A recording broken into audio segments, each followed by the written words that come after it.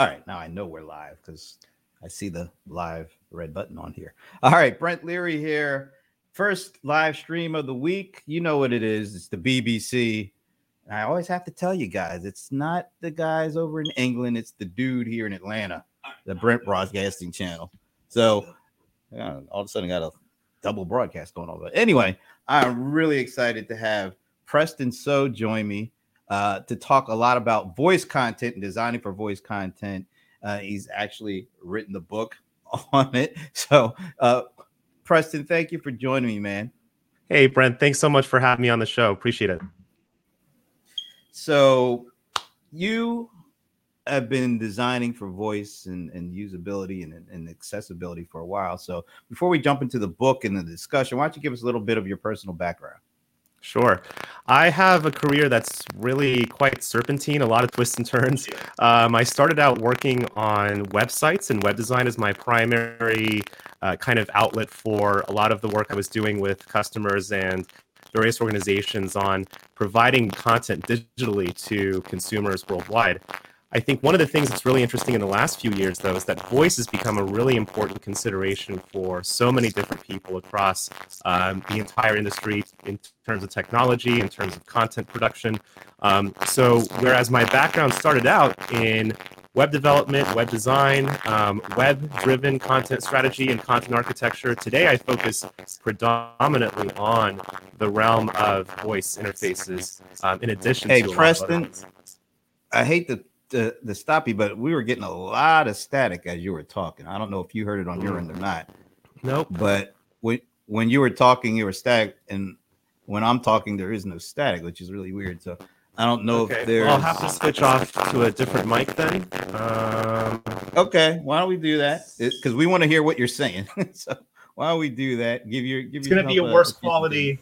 It's going to be a worse quality mic, but hopefully that sounds a little better. I've had issues with this on StreamYard before, so. This sounds way better because there's no static, so we're ahead of the game, man. So yeah, let her rip, man. Go back to your background because I want to make sure everybody heard that. Sure. All right. What about? Let's see. Lost a bit of my mojo there.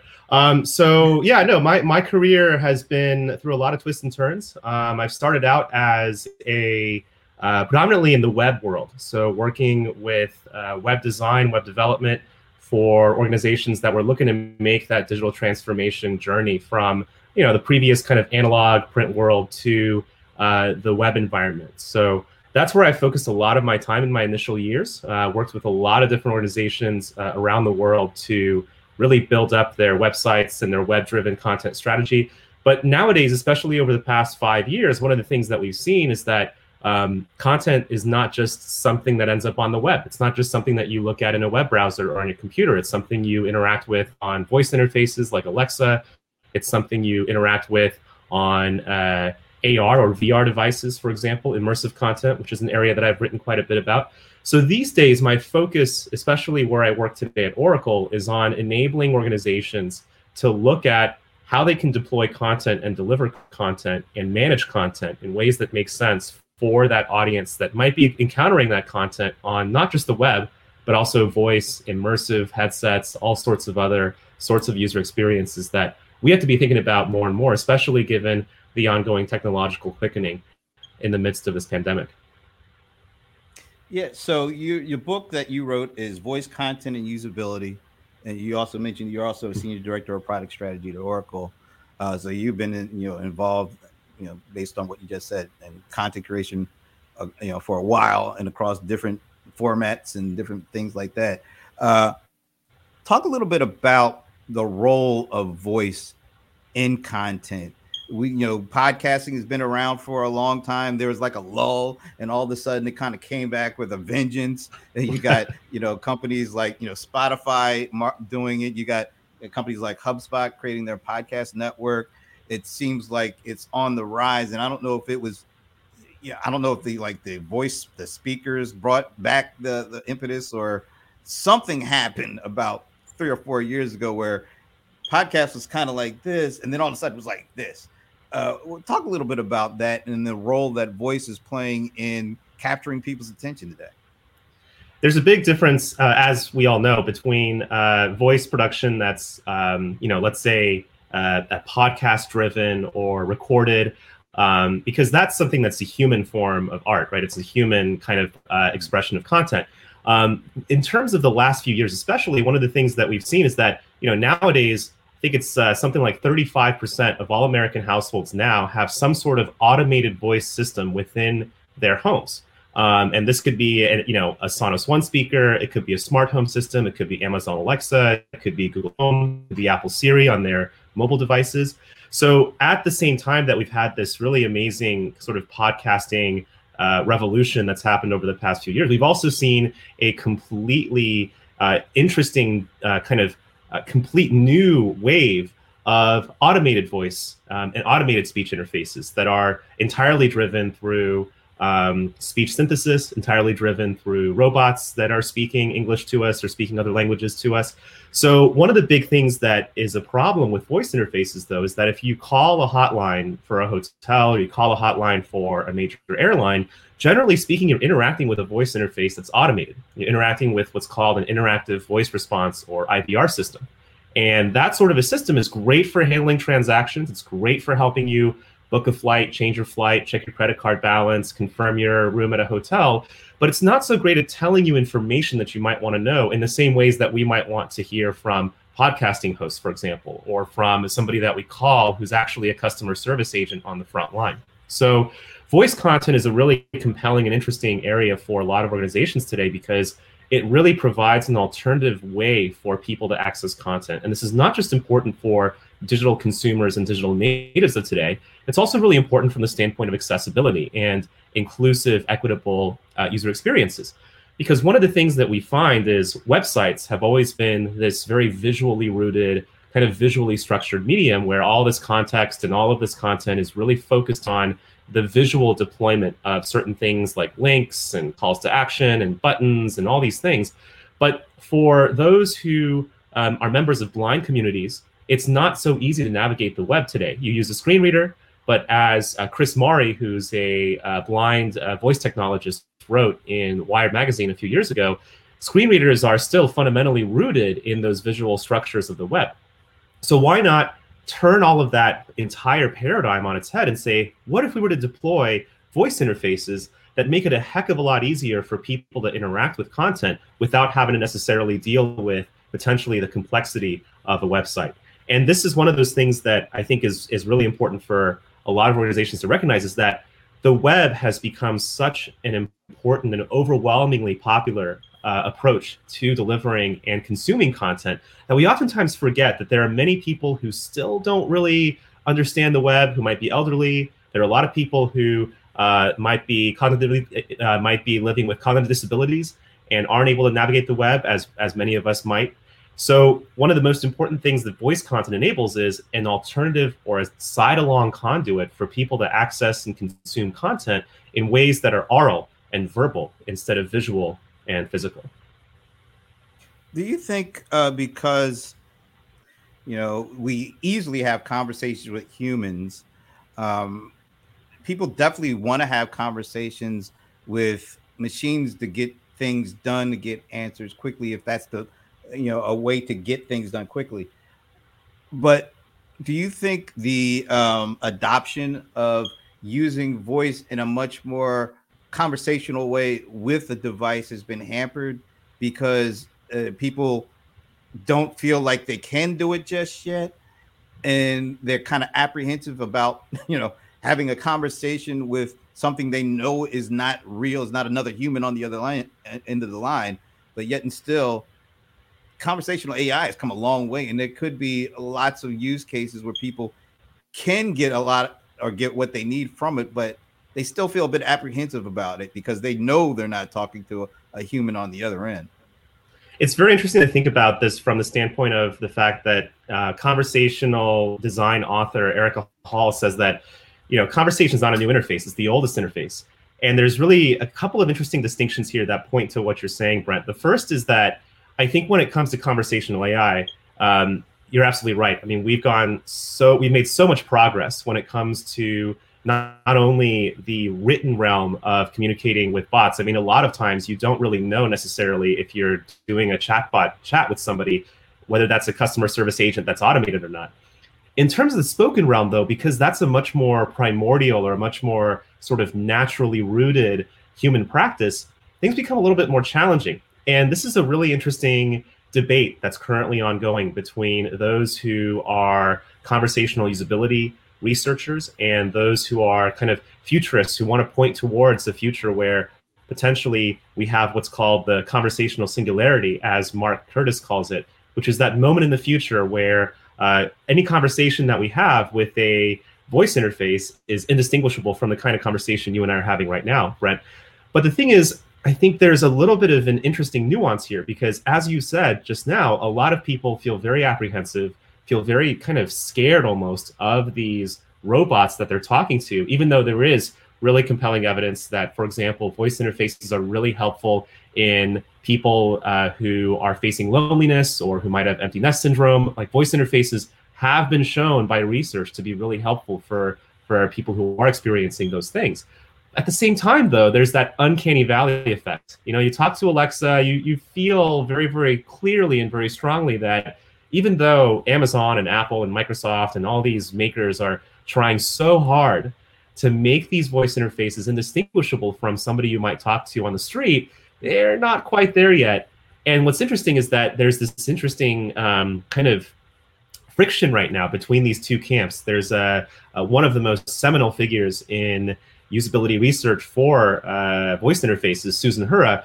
She's done research that actually demonstrates that people actually might prefer to talk with a voice interface that is demonstrably not human because it helps them feel a little bit better at ease, and kind of that uncanny valley effect is something that you can actually overcome. And this points to something very interesting, I think, which is that if you look at some of the interfaces that we use on a daily basis, computer keyboards, computer mice, video game controllers, these are things that we rehearse. We learn how to move a mouse. We learn how to type at 100 words per minute. But voice and speech and conversation are things that come so organically to us. They're things that we acquire as infants and toddlers and, very, very young age.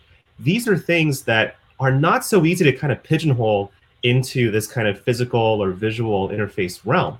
So I think one of the things that's interesting is, does it even make sense for voice interfaces to be so well developed in terms of their AI that we can't actually rehearse or practice the sorts of interactions with them as we might with our computers or with our tablets or our phones? It's an interesting kind of philosophical conversation too. Yeah. One of the things I've been curious about is, let's say the AI voice assistant you're talking with has kind of the more traditional robotic voice, but it feels like they have actually some genuine empathy, or at least they're able to relay a feeling of empathy because somebody is, calling out for maybe some help or some assistance, and maybe the voice sounds robotic, but the empathy feels real. Is that more important today? Is relaying a sense of empathy as the voice assistant communicates with the person maybe even more important than the robotic sound of the voice? That's a really interesting question. And there's not really a set answer, I would say. I mean, there's definitely a lot of conversational designers or conversation designers, chatbot makers who have really kind of thought about this whole issue of how much do you want to help somebody accelerate their achievement of a goal, but how much also do you want to kind of do that really important sense of grounding that happens? Every single human conversation has some level of grounding where you figure out how the other person interacts, you figure out kind of what's a great way to, make sure that the conversation is something that's understandable to both people. And that's a very important kind of natural human instinct. But how do you do that in a voice interface? So what's interesting is that chatbot designer Amir Shevat, in Designing Bots, really has this interesting classification between a few different types of voice interactions that you might have with the voice interface, which are basically the kind of conversation you might have with Alexa or Siri. And he calls these two categories, task-led or transactional, and topic-led or informational. Of course, informational voice interfaces or topic-led voice interfaces are very much important to the realm of deploying content, of delivering content. But there's a third type of conversation that you might have with a robot. There's a third type of conversation that you're going to have with somebody at the grocery store as well, which is a pro-social conversation, right? The glad handing, the small talk, the sort of grounding, the sort of social conversation that you just want to have to check in about how the other person is doing. But of course, I think one of the interesting things is that conversational interfaces, conversational AI, doesn't really have the capacity to want to understand how somebody is doing. They're going to ask, oh, how's it going? Or how are you? Or how's your day been? But does Siri or Alexa or Cortana actually really care? Not really.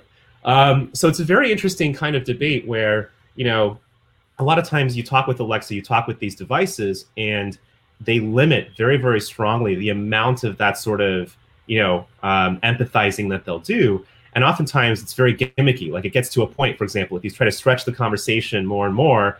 There was a funny article I read recently about the ways in which Google Home will respond to questions like, are you my friend? Or do you love me? These things that are just conversational things that we have as humans, but are not things that are conversations that we would have with these robots. And the responses that are pre-programmed in those are really interesting. So I think it's really important to have at least some semblance of that, because obviously a very mechanical and a very, let's say, metronomic conversation where you just have that back and forth and you just have this kind of very stilted, very static conversation is not the kind of conversation that humans expect. But I think it's also a question of, well, at what point do you really begin to kind of enter into this kind of domain of having to assign certain traits or assign certain personality traits to a device and go almost the entire way towards developing a fully fledged AI that can actually even have, let's say, thoughts of their own. Really interesting sorts of ideas, obviously, that relate to the technology and AI singularity as well. But I think also a bit of a worrying one, because we're not really sure exactly where we want to draw that line. I'd say most people probably want to have maybe one kind of exchange within a few seconds of asking, oh, hey, how you doing? And then responding appropriately. But beyond that point, unless the person is actually showing interest in this voice interface, it's probably not useful to go much further than that, even though a lot of these corporations do have a lot of these techniques built in. You mentioned like the chat bots and a lot of use cases when it comes to customer services, particularly self-service.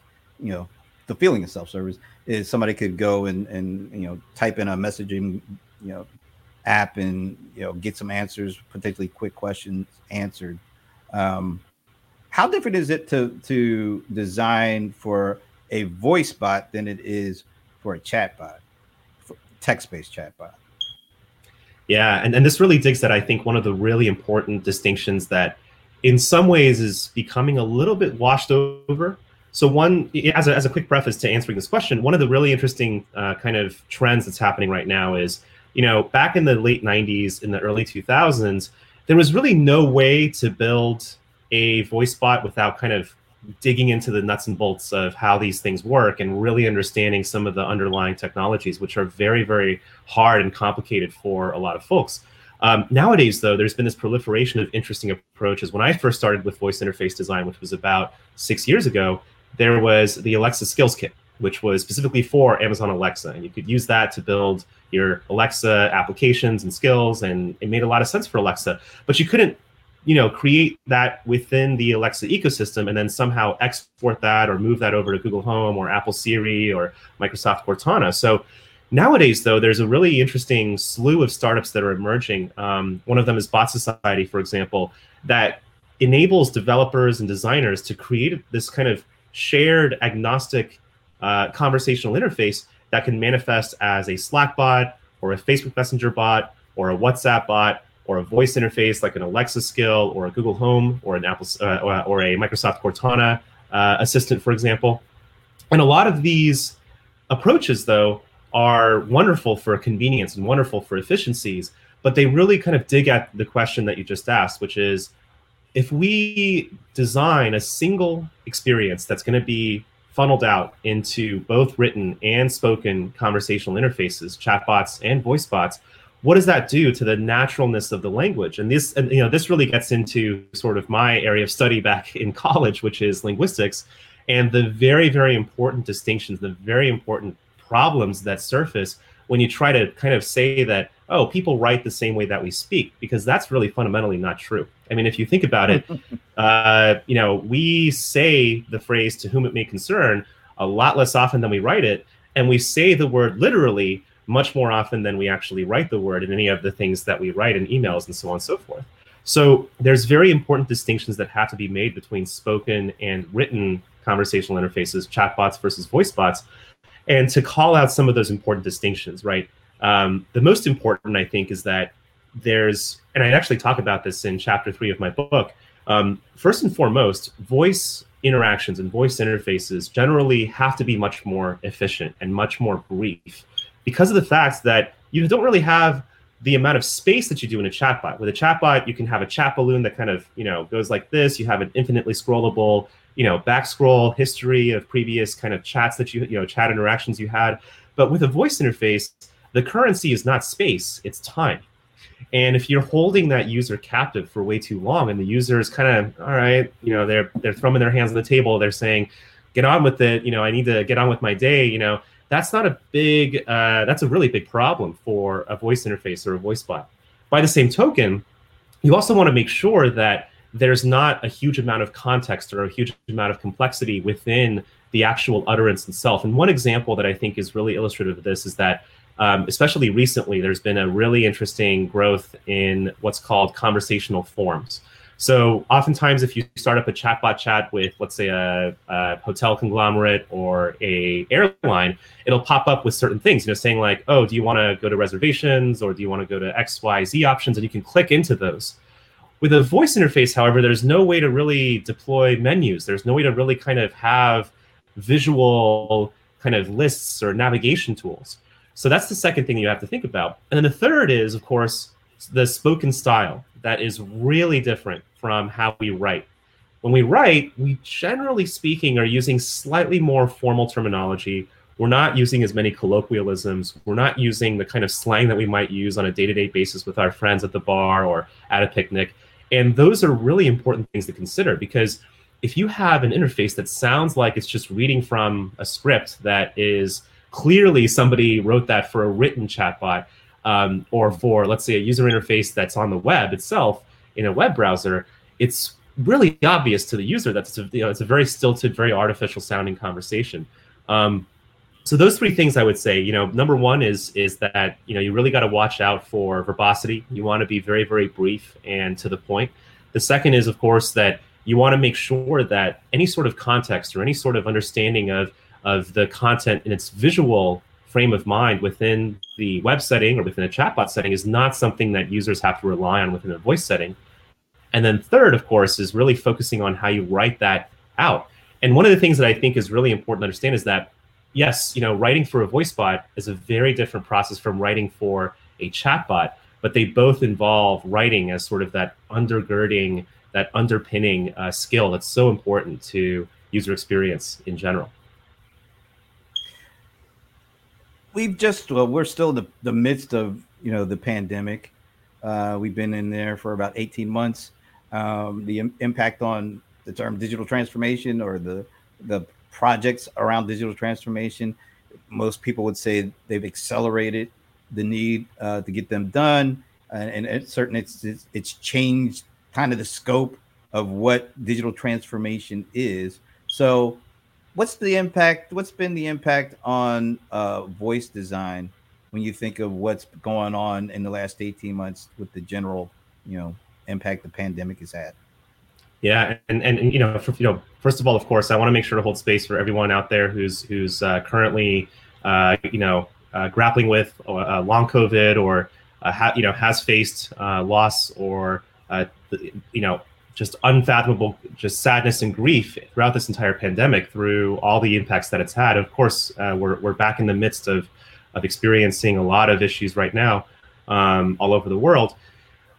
This is a really interesting question. I'll answer this from two different angles. The first is that when we started working on, and I just realized that I haven't actually mentioned this case study yet, even on this on the show, is about 5 or 6 years ago, I had the opportunity to work on a team that built Ask Georgia Gov, which was the first ever voice interface for residents of the state of Georgia. Also, it was really one of the first ever content-driven or informational voice interfaces in existence. And the two reasons why we wanted to build this and pilot this project were to serve those demographics, which I mentioned earlier, are oftentimes ignored by or oftentimes not served as well by those websites that we build. And this is an especially as we know, a very pressing concern in the public sector, very, very pressing concern within local government. And the two audiences that we wanted to serve were, number one, elderly Georgians who might not be able to necessarily use a website as easily, might not necessarily be able to use a computer as quickly, and also might not necessarily have the mobility to be able to travel to a county government office or an agency office. At the same time, we also wanted to focus on disabled Georgians, those who might not be able to use a screen reader on a website as quickly as those who are using the website through its visual kind of approach. And also those who really don't have the ability as well because of those issues of mobility, to actually travel to an agency office and get their questions answered there. At the same time, we were also dealing with, in those days, of course, and still continuing on today, the lack of budget, the cash-strapped nature of state and local governments today, where budgets are being slashed left and right. And oftentimes those hotline wait times were growing and growing and growing on the phone. So the reason I brought this case study up is I think the coronavirus pandemic has really magnified how certain audiences face not only these really kind of very, very problematic systems of oppression in society, but also really deep barriers to accessing the information and content and transactions that they need. And if you think about, of course, who's been impacted most by the impact of the pandemic and the effects of the pandemic, it is those who are people with disabilities or those who are elderly.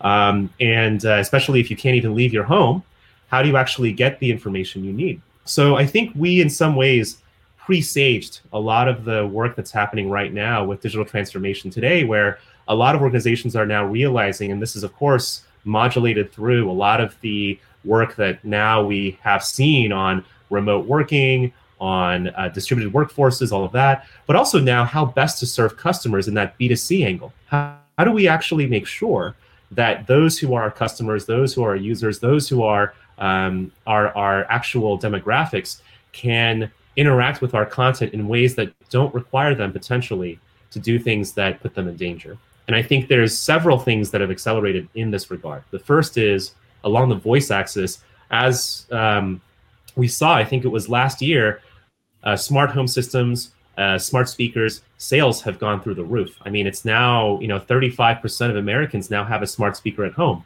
But by the same token as well, we've also had an incredible amount of growth in gaming headsets and gaming technologies. So virtual reality headsets, wearable devices.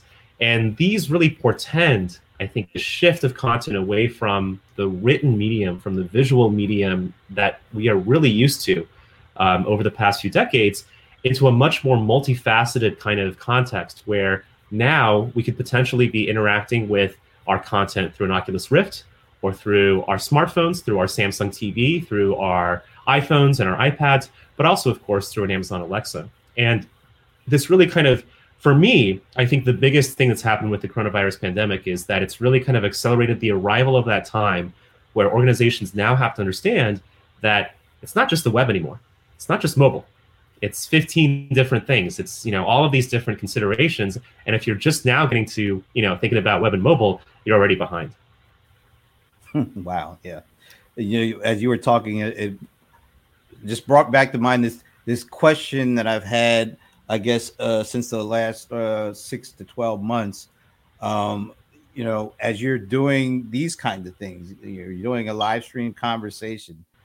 In a lot of instances, these conversations are not only being live streamed, they're being transcribed in real time, creating text data, data that people can use to help with a lot of different use cases from an AI perspective.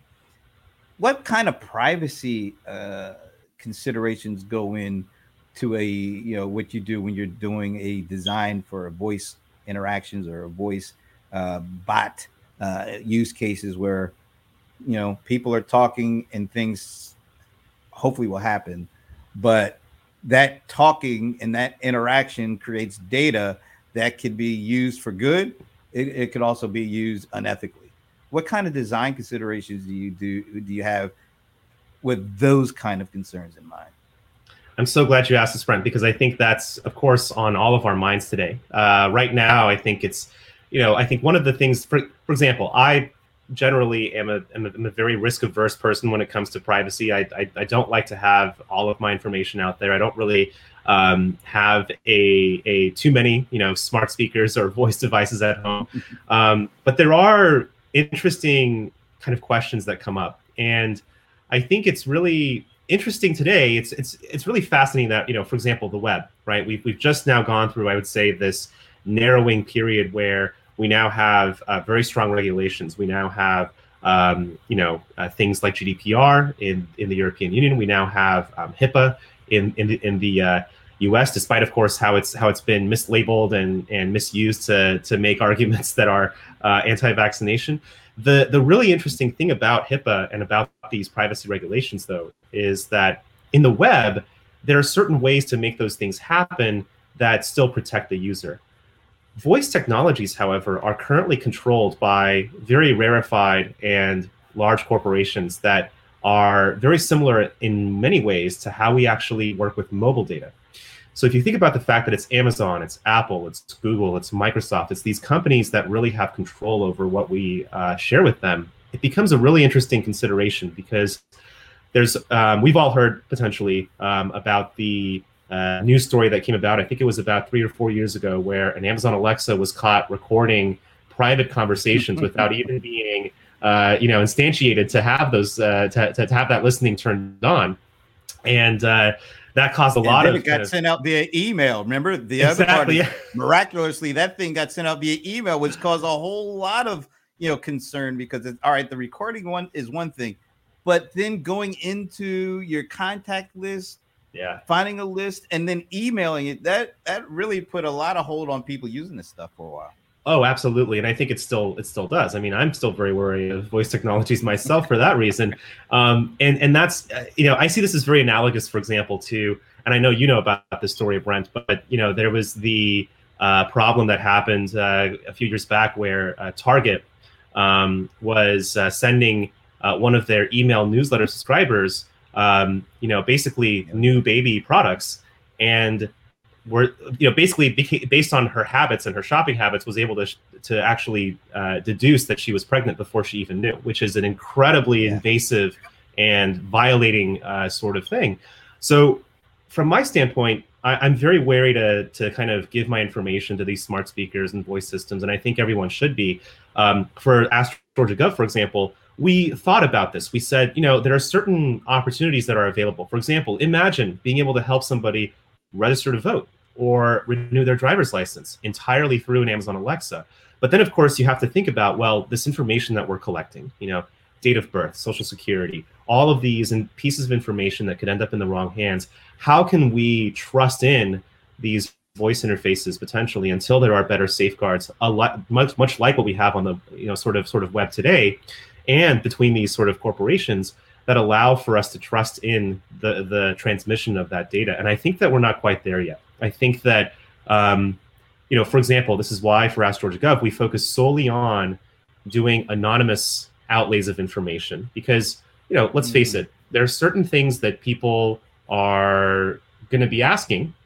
And if even that information is associated with some sort of personally identifiable information, that could be dangerous. One example of this, for example, is people who are looking for subsidized housing, people who are HIV positive, people who are reliant on Medicare, Medicaid.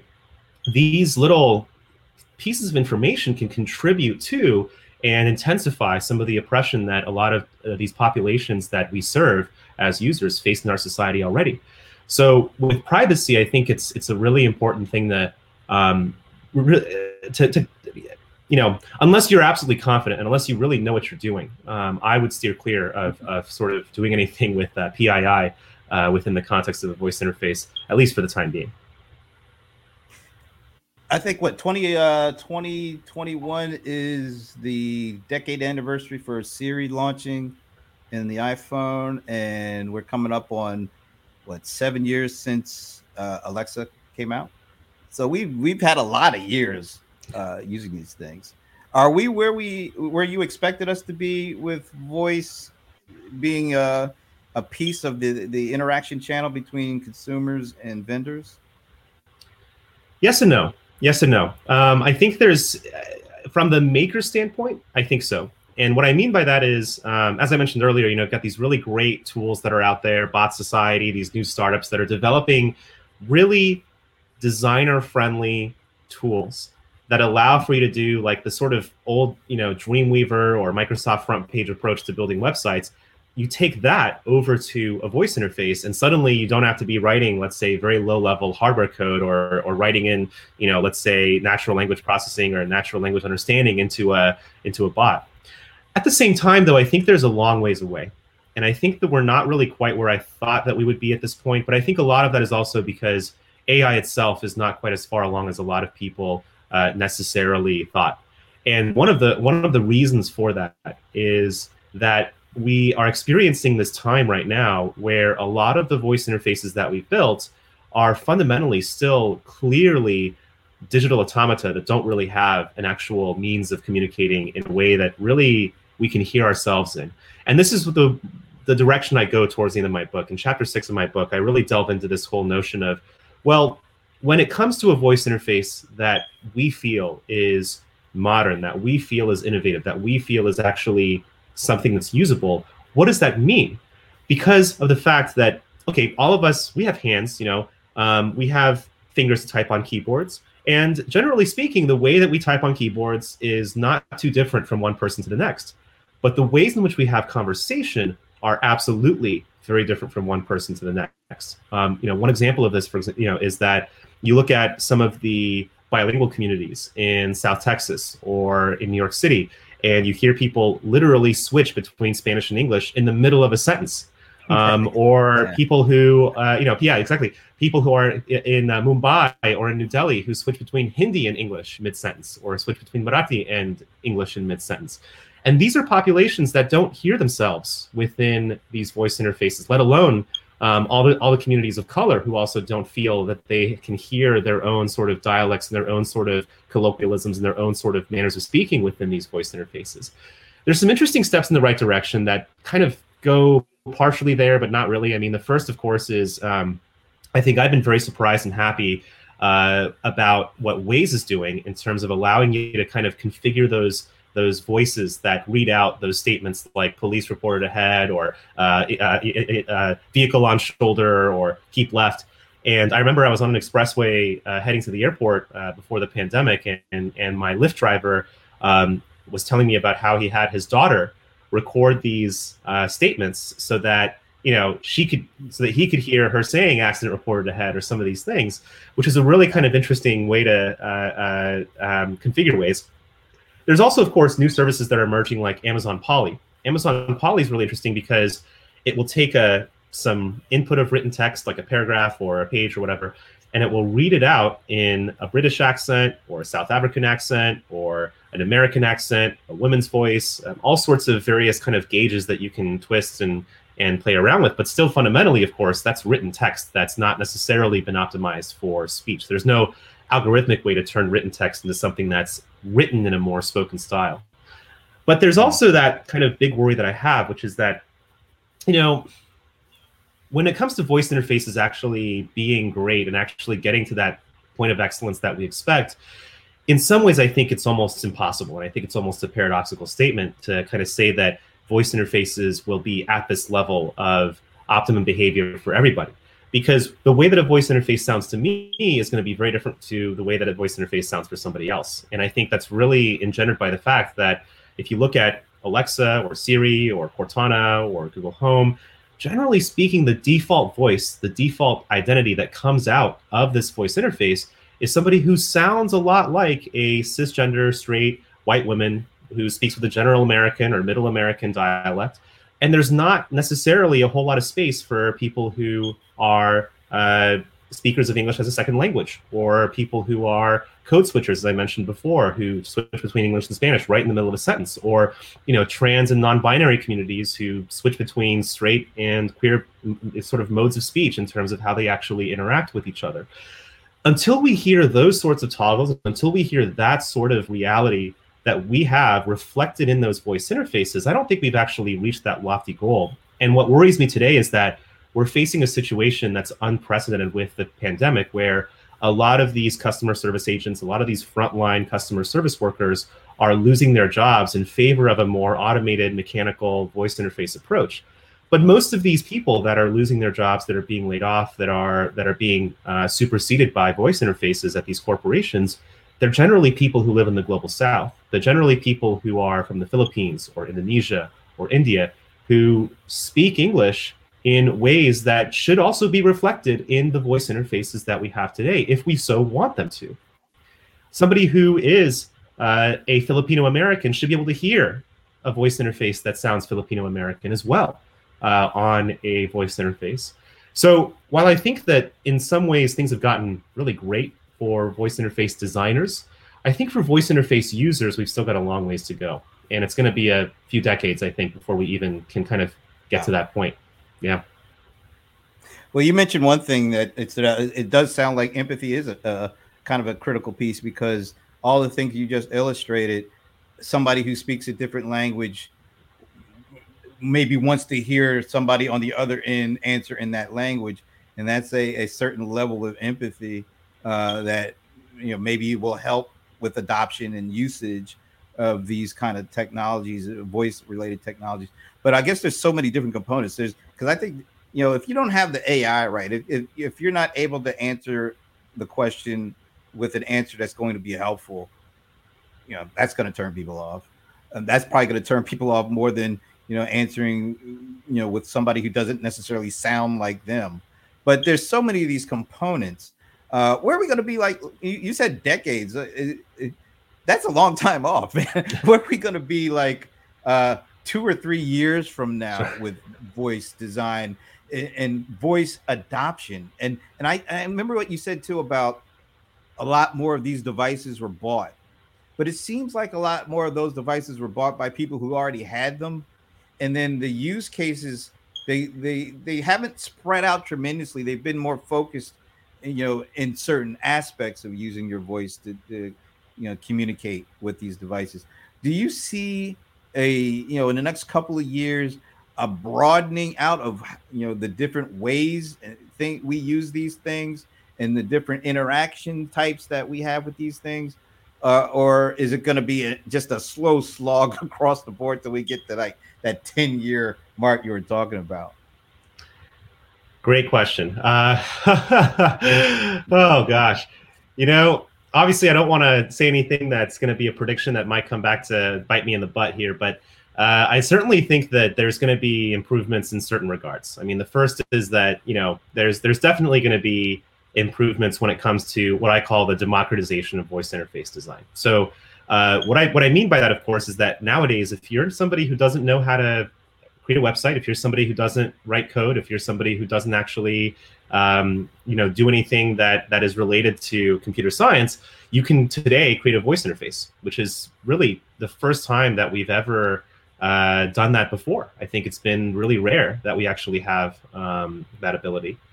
The second thing that I would say is that I think, there we go, we got Brent back. The second thing I would say is that, we certainly will have more use cases emerging. And I think Ask Georgia Gov and a lot of the new content-driven voice interfaces that are emerging are very much pointing in this direction, are very much portending this wave of informational or content-driven voice interfaces that are still very rare, I think we still are very much focused on the idea of voice interfaces as something that's used to turn off our lights, when we're done with them, to switch on our, start our oven preheating if you've got a smart home system, let somebody in at the door, which is the most recent commercial I've seen, and do other things that are really, kind of not really that sort of complete concierge that voice interfaces were supposed to be, right? If you look at some of the more aspirational media about voice interfaces, for example, you look at 2001: A Space Odyssey's HAL, or you look at Star Trek, the voice of Majel Barrett in Star Trek, or if you look at especially some of the sort of Black Mirror episodes that have come out recently, it's not just that we want a assistant that can talk to us about doing this transaction or that transaction or doing this task on our behalf. We also want to be able to have them actually potentially schedule out our day, do things that are much more complex and multifaceted. And one example of this, of course, is, well, I don't want to just buy tickets to a movie. I don't want to just buy tickets to see Cruella or In the Heights. I want to actually find out about that movie. I want to find out what that score was in Rotten Tomatoes. I want to find out who the cast and crew are. And a lot of times these voice interfaces are still not equipped with that kind of capability. There's a paradox, though. There's a really interesting conflict, though, here, because right now we've seen a bit of segmentation happening. For example, Ask Georgia Gov, if you go to, let's say, AMC theaters, right? Or you go to Hilton Hotels or Delta Airlines. If you want to ask Delta Airlines about Hilton Hotels, or you want to ask AMC theaters about, some sort of other theater chain, they can't help you.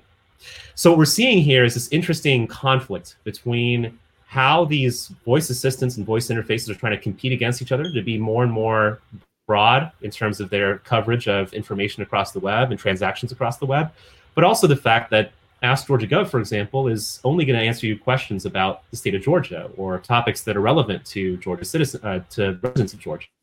So it's a really interesting question. I think what we will see, though, is we're going to see some sort of next phase of voice interfaces here in the very near future that are going to be trying to wash away some of these lines in the sand between topical and transactional considerations. And also, we'll begin to see much more content-driven voice interfaces, which, of course, if you want to be able to build those sorts of interfaces, you should buy my book, Voice Content Usability.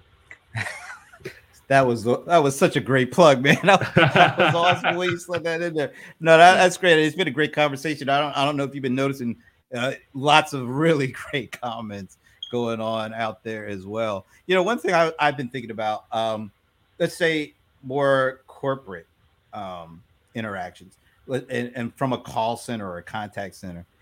Traditionally the goal of the contact center is to try to get people off the phone as quickly as possible.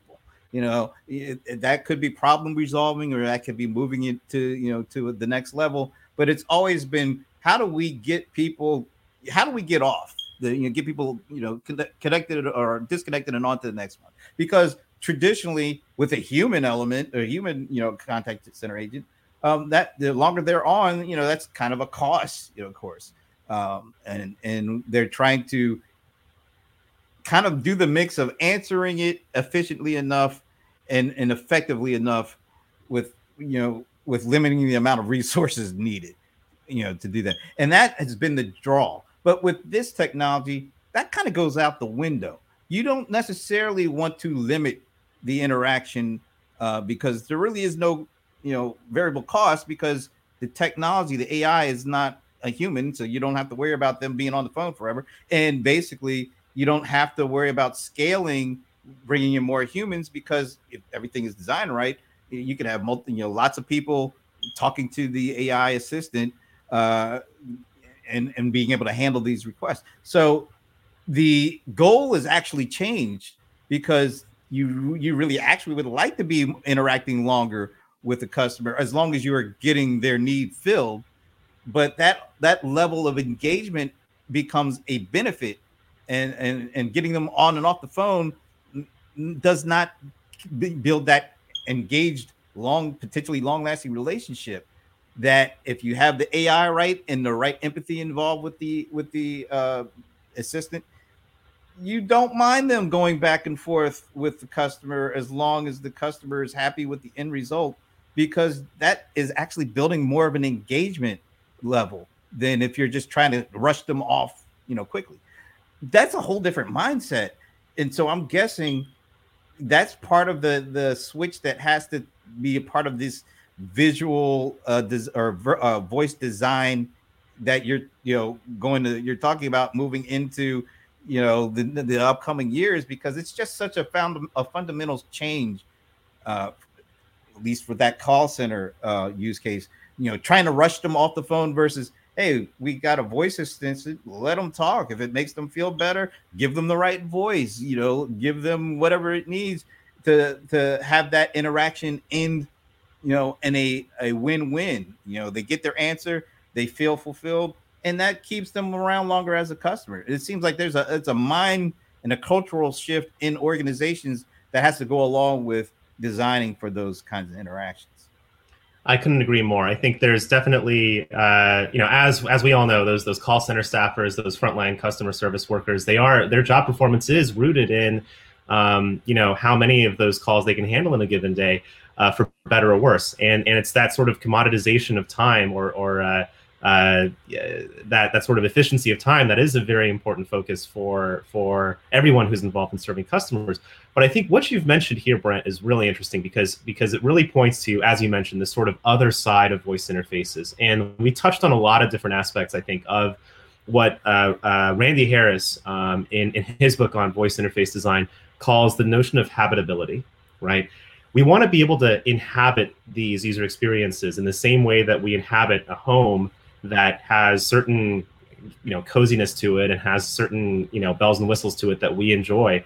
Voice interfaces should be the same thing. Voice interfaces should be really kind of driving customer engagement in a way that makes sense to that customer.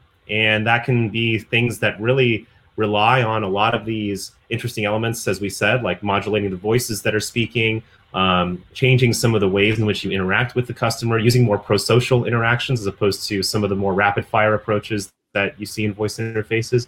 So I think it's a really interesting thing to think about. Well, also because these companies, going back to the topic of privacy, they're probably gathering very important information about sort of how you respond and how successful the interface is based on the amount of time they can spend with you. But I think habitability is something that's important to all user interfaces, right? It's not just unique to voice. And I think, one of the things that we know as people that serve customers from a variety of different backgrounds is, you want to make sure that every single type of user, every single demographic of user that you serve is somebody that can feel like they're inhabiting a space or time or sort of, this sort of environment that they can feel comfortable in for a long period of time. And ultimately, that's the whole reason why we have conversations in the first place, right? The whole reason we want to have an interaction with a voice interface or have a conversation with another human being is because we want to actually feel like we're having ourselves heard. We want to actually see ourselves in a other person as well. And that's something I think that is at the core, of course, of what makes voice interface design so compelling. Preston, this has been an awesome conversation. Where can people go to get the book again? Voice Content and Usability was just released on June 22nd. It's the first ever book on voice content design, voice content strategy. It's also the first book about voice from my publisher, A Book Apart. So right now you can go to bookapart.com and get the book. It's available right now. It's gotten some great responses, some great reviews from folks in the industry. And I do a lot of writing on voice as well. So if you want to learn more about some of these topics without necessarily buying the book, or you want to get a little preview of the book before you buy it, you can go to my website, preston.so, where I write a lot about voice interfaces and a lot about conversation design. You can also check out my Twitter @PrestonSo, my LinkedIn, same thing, Preston So. And of course, once again, bookapart.com is where you can find my book and check out some of the things that we've been talking about today. This has been an awesome conversation. There's been a conversation that we were having on screen, but I'm just looking at it. John Reed, Alan Berkson, Esteban Kolsky, Brian Summer. I'm probably missing some folks, but it's been a great conversation that's going on. Check out the comments.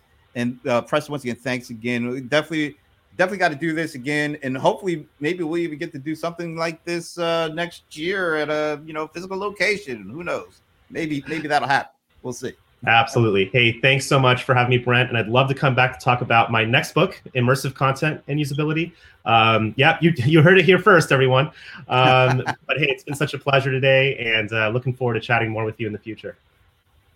All right, take care. And thanks for you checking it out. Thanks for all the comments. And I guess I'll be back on Thursday with CRM Players. See you then. Thanks again.